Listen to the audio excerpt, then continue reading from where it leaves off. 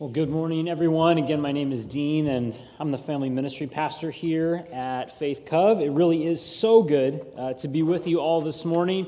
And as you know, we are smack dab in the middle of Christmas commercial season. Do you know what I'm talking about? I mean, it's all of the different things that are out there. They all put on their own kind of festive flair for Christmas. They're all trying to market to us something that they say we need around the holiday season. Maybe it's that commercial about Santa fainting when he sees the M&Ms, right?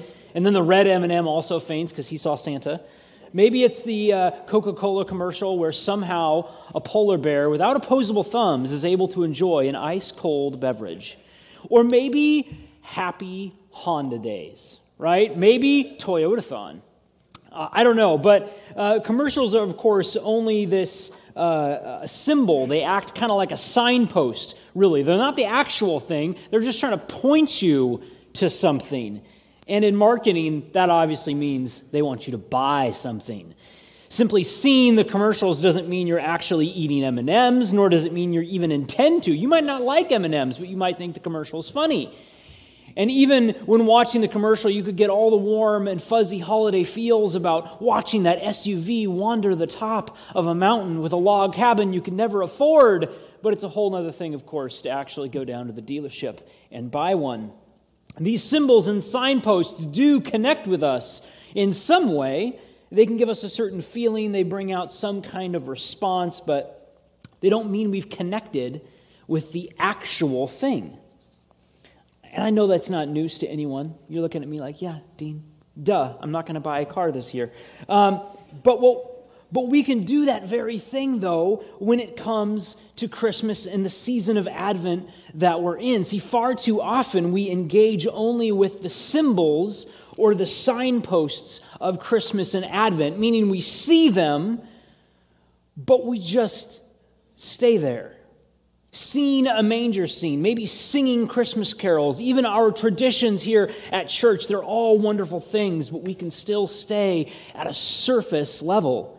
And don't get me wrong, I'm glad you're all here. I love decorating a manger scene, and I love being together for Christmas Eve, but it doesn't mean we've engaged with the real substance of Advent, or the person of Jesus, or the reality of the gospel that Advent is pointing us toward. We can stay at the level of traditions and symbols and songs and stories without requiring us to encounter substance. So this Advent season, our theme has been a simple Christmas. Not a simplistic Christmas, but a simple Christmas. A simplistic Christmas happens when we only look at the signposts, but we don't engage with the real substance of who Jesus is. But much like the rest of our life, I think Christmas gets very complicated if it's simplistic. Why? Well, because we're just bouncing around on the surface. Going from one signpost to another, we feel an urgency even to quickly move from one thing to the next, desperately trying to fill the space of whatever it is that we're really hungering for. But when we bounce between lots of stuff and activities and things to do and stuff to buy, we're still longing for the real thing deep down. So we just end up on a treadmill that is both exhausting and complicated. See, despite what the commercials tell us, what we're really longing for is the presence of God in our life to transform us. Whether we know that or not, we're not actually longing for the latest tech upgrade. We're not really longing for all the presents we want. We say that we want, but instead we're really longing to know deep down that we are loved by God and that our worth is not connected to something as fleeting as our stuff or the planned obsolescence of a new phone. And to not just have some traditions even to rehearse, even at church, but for our hearts to really be in awe of the great cost of Jesus stepping into our world. See, signposts are wonderful. Signposts are important. Signposts point us in the right direction, but they're also pointing us to the real thing. See, the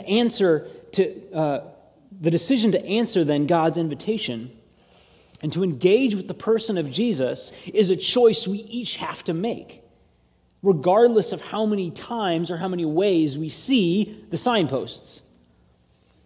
And this Advent season, with the theme of a simple Christmas, in the midst of all the fun and activity the season may bring, our goal is to simply focus our attention on Jesus. Not just see a manger scene, but to look at Jesus, to who he is and the kind of character that he wants to form in us. The very thing the manger scene is really all about.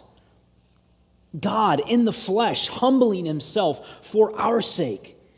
And when we engage with Jesus, when we can be honest with Jesus about where we are at, when we can be in awe of Jesus, when we can rest in God's love through Jesus, we start to imitate Jesus more and more. Becoming like Jesus is a process that does not always involve the warm and fuzzy feelings that sometimes go along with certain parts of the holiday season. The stories we read about Jesus' birth during Advent, long before there was ever a holiday called Christmas, or recreated manger scenes. The story of Christmas was written down to point to the love of God who would dare to become human, to step down from his throne and to be Emmanuel, God with us, to bear the weight of our sin for us. There are many things, of course, that this tells us about who God is and who God is also shaping us to be. But one of the most significant in how we relate to the world around us and to others is generosity. These past few weeks, we've been reading the words of John the Baptist, who said about himself that he was only a signpost. He was not the real deal. He was not the Messiah. He was just pointing to the Messiah. Some people thought he might have been the Messiah, but instead he says in Luke 3, I baptize you with water, but one who is more powerful than I will come, the straps of whose sandals I am not worthy to untie. So what was John doing then as a signpost? How was he pointing to the Messiah? Earlier in Luke 3, it says that John is fulfilling a prophecy from Isaiah 40. This is what it says, a voice of one calling in the wilderness, prepare the way for the Lord, make straight paths for him. Every valley shall be filled in, every mountain and hill made low. The crooked roads shall become straight, the rough ways smooth, and all people will see God's salvation. What John was doing by baptizing people and preaching was preparing them for the arrival of the Messiah. But what are the people waiting for as they wait for the Messiah? What does it mean when it says prepare the way for the Lord? From the time Isaiah was written all the way up until the time Jesus walked the earth, the people of Israel had been under oppression from other nations. The Bible records that they had turned away from God after everything God had done for them, and now the consequence that these other nations had come in. They'd conquered the land, in some cases sending many of them into exile far away. First it was the Babylonians, then it was the Persians, a few others along the way, and eventually now the Romans in the time of Jesus. There's a passage in the prophet Ezekiel that describes the glory of the Lord that had been in the temple, and it's leaving the temple. It's an incredibly scary, startling, frightening reality for the people of God. And even when the Jews are able to return from exile and they're at least back home, but still under the rule of another nation, there's this sense that God's glory hasn't returned yet. The biblical scholar N.T. Wright says this, though, about that reality. But is the glory of God gone forever? No, the glorious presence of Yahweh is going to return. So when we're in the New Testament and we see the voice of one crying in the wilderness, if we know our Isaiah, then the next thing we can expect is that God is going to return. Or you could say that God is about to be really generous.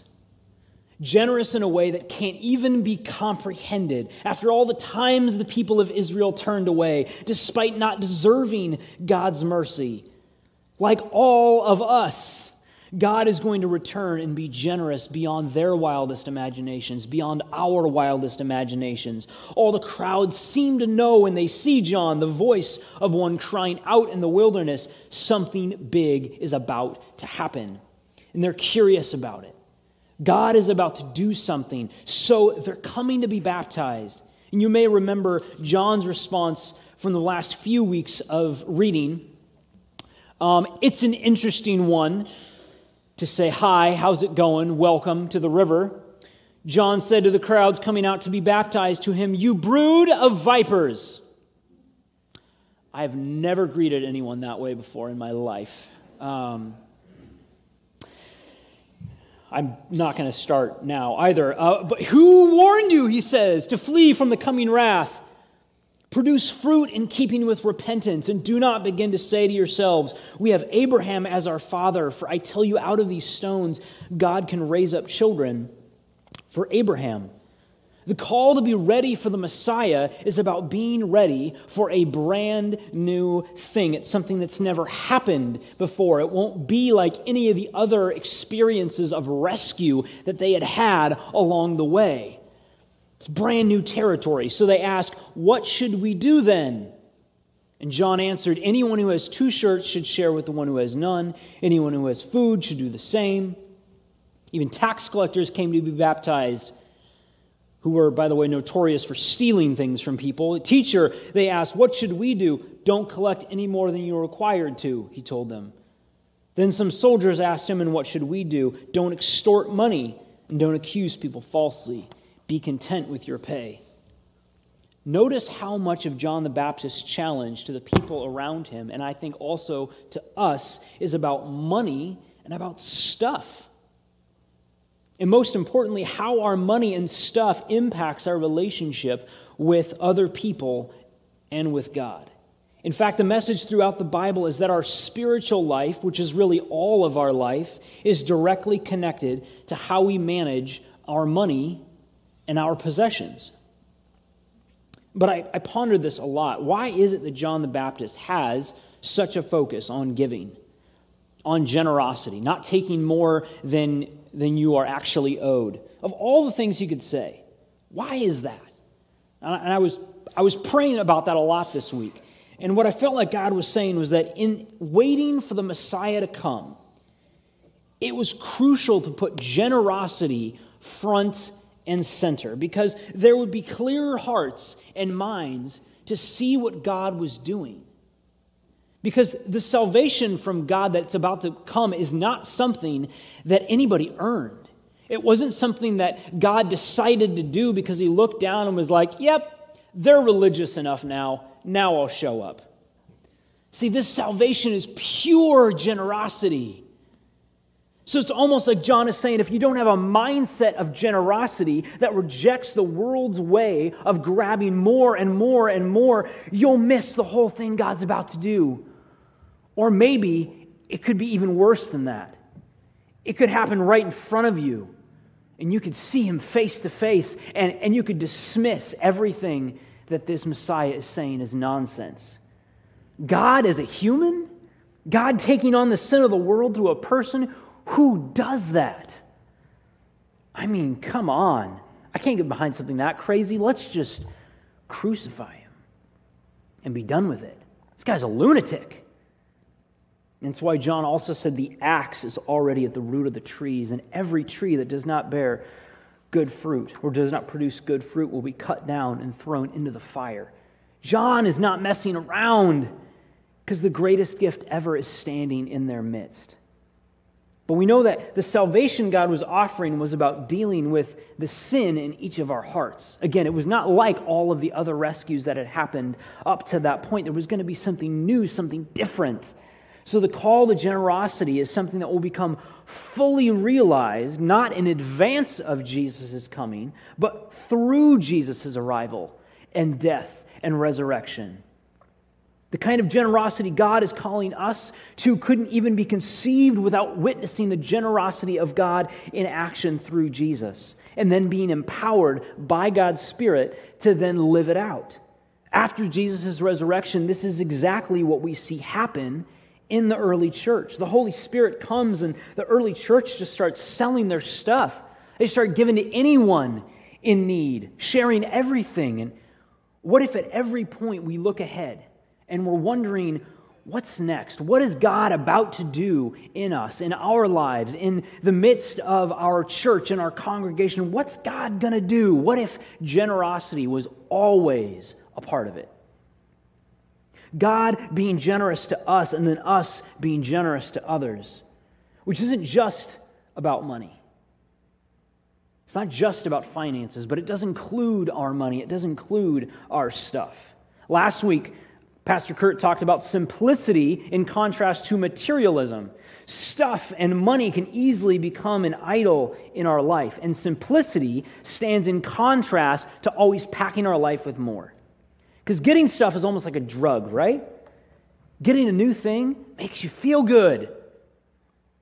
You know what I'm talking about? You go to the store, you get that new thing, you're excited about it. You're like, look at this arm, look at this bag I got on my arm. I got something in here. I got a little prize for myself.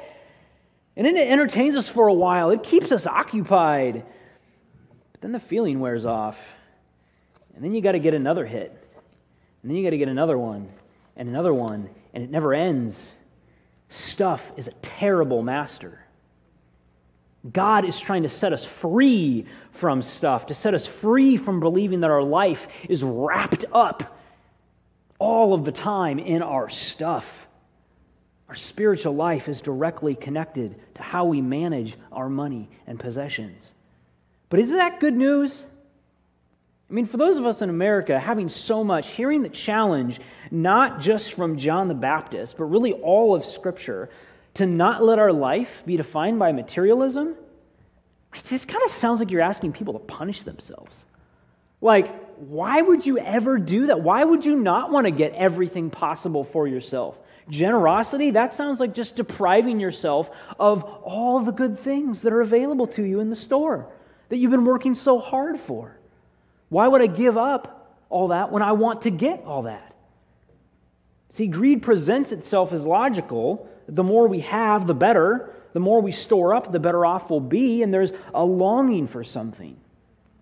Maybe it's security or pleasure or comfort or significance. And it's at the center of greed. And if we just get more, then we'll have that thing that we're trying to get. And there's certainly something to be said of having our basic needs met, like food and clothes and shelter, and also feeling a sense of purpose, to know that we are loved. And it's often those very things that God challenges us to be generous with towards others. See, the problem with greed isn't trying to seek out security or food or significance or love. It's doing it through all the wrong places. Believing that money and stuff can meet those deeper longings, and then hoarding the resources that could be given to bless someone else. Scripture is always pointing us back to God, that He is the source of all of those things. All of those deeper longings we're really aiming for is all found in Jesus. What joy to know that the free gift of God's grace means we have everything we need. We have purpose, not just distraction. We have God's comfort, not just a comfortable life. And we have learned that those with lots of stuff, or even just using their money for endless things, endless experiences, they're not actually happier. There's all kinds of studies on this. Usually it just means the wealthier you are, you have more to protect and keep from getting stolen. And having everything often means being unhappy, because we spend so much time in our life being told that we need more, that the letdown is enormous when you get everything you want and you realize it's still not enough. Because then what are you left with? Then where do you go? Then what do you do? It's like meeting your childhood hero only to find out that that person that you've looked up to your whole life is nowhere close to the kind of person you ever want to be or imitate. See, connecting with simplicity, generosity comes from imitating our Savior. And when it does, you could say that when we see the signposts of the Advent season, and then we do what those signposts say, and we're generous, not just in December, but all year, it serves as a way of freeing us from the tyranny and treadmill of greed. This is really good news. In one of the most materialistic societies, you could say, even in the history of the world, where most of the solutions materialism offers for what is ailing us just create more problems. It's good news to know that generosity can be like a healing balm for your soul. To act like our Savior and to give, especially when it costs us something, is a declaration that our life is not defined by the box of whatever we own, but it's defined by the kingdom of God and the love and redemption of our Savior. But make no mistake, generosity is not about us or how we feel. It's not just about the best way to recover from being a stuff addict. There's a very interesting moment in a Seinfeld episode where George Costanza is telling his friend Jerry, in fact, he's insistent that he would make a great philanthropist. His language is a little bit more colorful than that, but we'll just say great philanthropist. He tells Jerry, I would have all this money and people would love me. Then they would come to me and beg, and if I felt like it, I would help them out, and then they would owe me big time. First thing I'm going to need is a driver. Now, it's funny, but it's also not too far off the mark, right? Even in generosity, our culture has trained us to think we're supposed to somehow be the center of attention. But the signposts of Advent point us to generosity because it's at the core of God's character, not because it makes you feel better than shopping for yourself. It's about seeing someone else's need, just as God did for us and does every day, and then responding. Not because someone else owes you something or could ever pay you back. This is just who God is. Our spiritual life is directly connected to how we manage our money and possessions. Generosity is not about us or how we feel, but looking instead to the needs of others. But it is also about our willingness. Not from obligation, not begrudgingly forking over something because we feel pressured. In fact, one of the greatest gifts I have ever received has become from my family this example of what generosity looks like. It was right at the start of Advent just last year, and we found out that the home we had been living in for 5 years, we could no longer be in. It's a long, long, long story. But suffice it to say, we had to get out, and we had to be out before Christmas. And we found this news out at the end of November. So we had about 3 weeks to pack up all of our stuff. And we also knew that our time in California was ending, and we still didn't know where we were going to go or when, so we couldn't sign a new 12-month lease. But as soon as we got this news, we immediately knew who to call. Our friends John and Gwen. See, John and Gwen had a whole extra half of their house they weren't using. Their kids were grown and out of the house. And they didn't just come to mind because of the space they had, though. Our call to them was not out of the blue, and they didn't receive it as being pressured at all, because they had repeatedly given us the offer to come and live with them if we were ever in need. I think 3 or 4 times Gwen said, hey, if you ever want to come live with us, though, you just let me know. And we were like, I think we're okay, Gwen. I think we're okay. And finally, we were not okay. And when we called and asked, at first they actually rejected our request because they said we were offering them too much money for rent. And they said, nope, you can't offer us that much. It's got to be less than that. Okay. And then they went out of their way to buy an old fridge from someone so that we would have our own space for our food.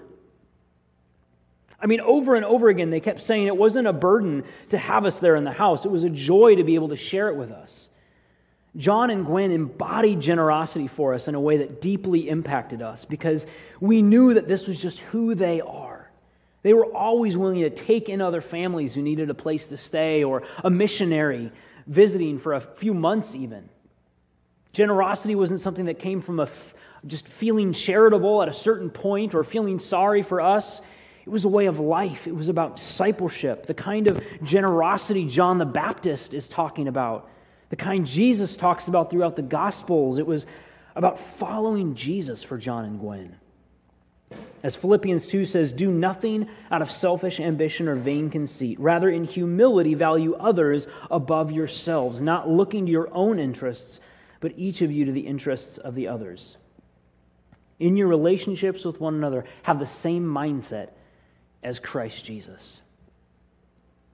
Our spiritual life is directly connected to how we manage our money and possessions. And we could easily add to that how we manage our time and our talent, as we say around here. There's many ways to give: treasure, time, talent. Generosity is about imitating our Savior in all that we have, because all that we have in this life is temporary anyway. But the kind of generosity Jesus demonstrates is not one that only gives to those deemed worthy enough. Romans 5:8 reminds us that God demonstrates His own love for us in this: while we were still sinners, Christ died for us.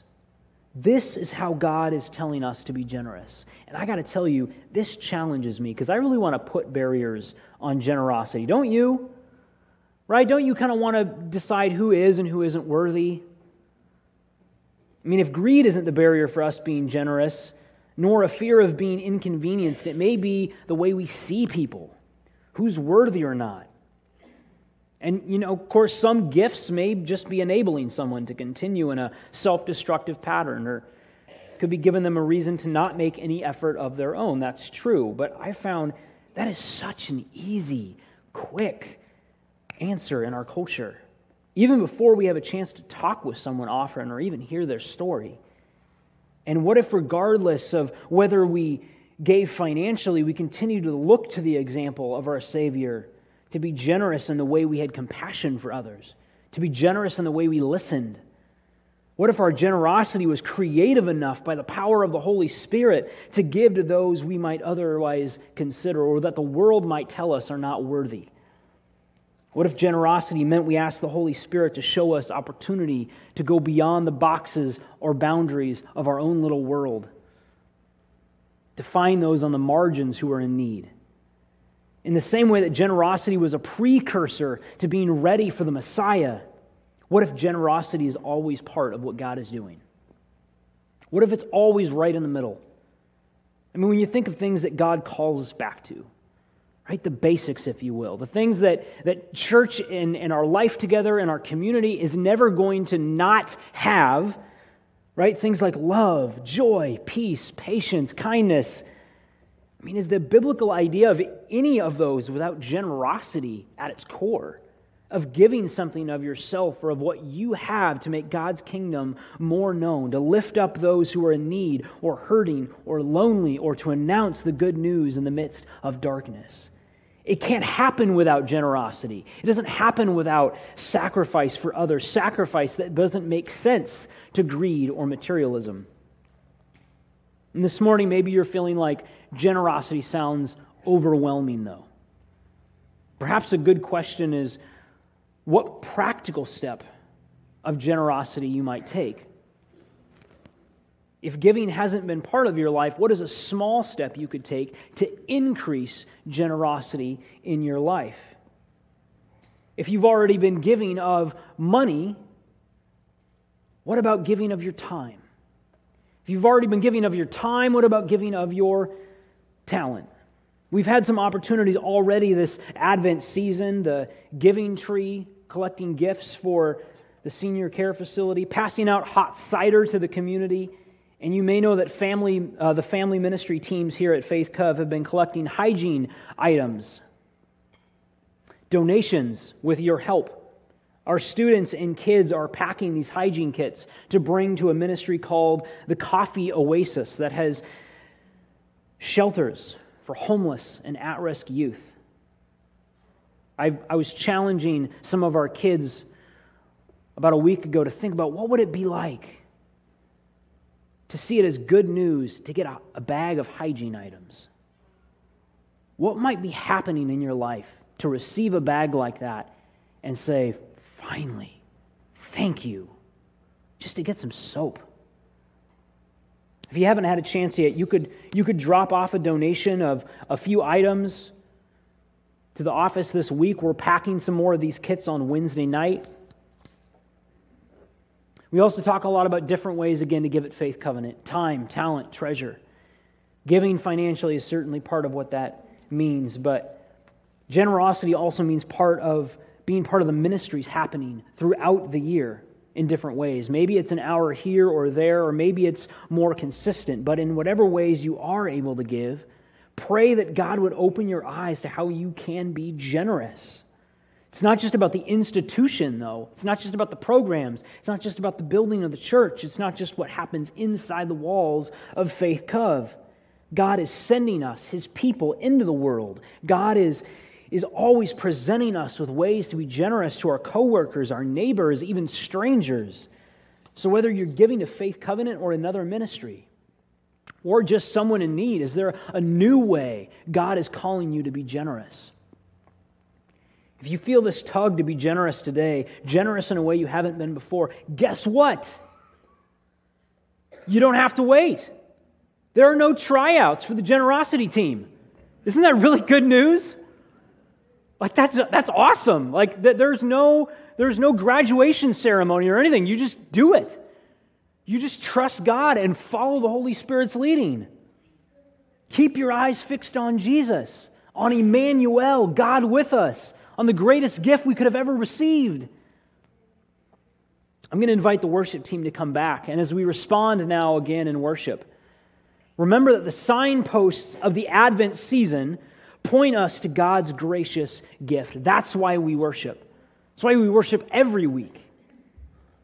And for whatever God has next for us, for our church, let's keep our eyes fixed on God's generosity. Will you pray with me? God, you have been abundantly generous to us in ways that we cannot even begin to fathom. God, your word says that what you have planned for us, no eye has seen, no ear has heard. God, and we know that whatever is coming next for this church, for our community, that there are so many ways that you plan to be generous to us. And so, God, we pray that we would receive that generosity with open hands, but that we would also keep our hands open to continue to give that same generosity to others. It's in your name that we pray. Amen.